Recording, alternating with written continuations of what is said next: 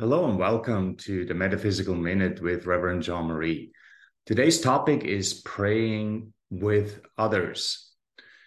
Mother Teresa once said, there is a tremendous strength that is growing in the world through sharing together, praying together, suffering together, and working together.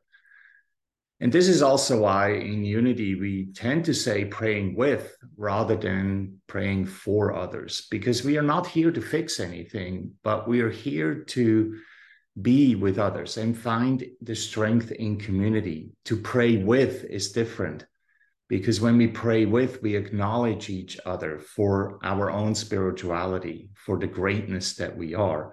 We're praying with each other to affirm that, rather than praying for some of the downfalls or the limitations that we might experience.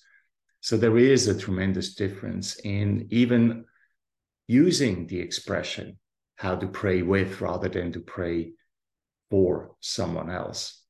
And so just having that little shift in the perception, we may follow Mother Teresa's words that together we're much stronger. This has been the Metaphysical Minute with Reverend Jean Marie. Have a wonderful week and stay spiritually focused.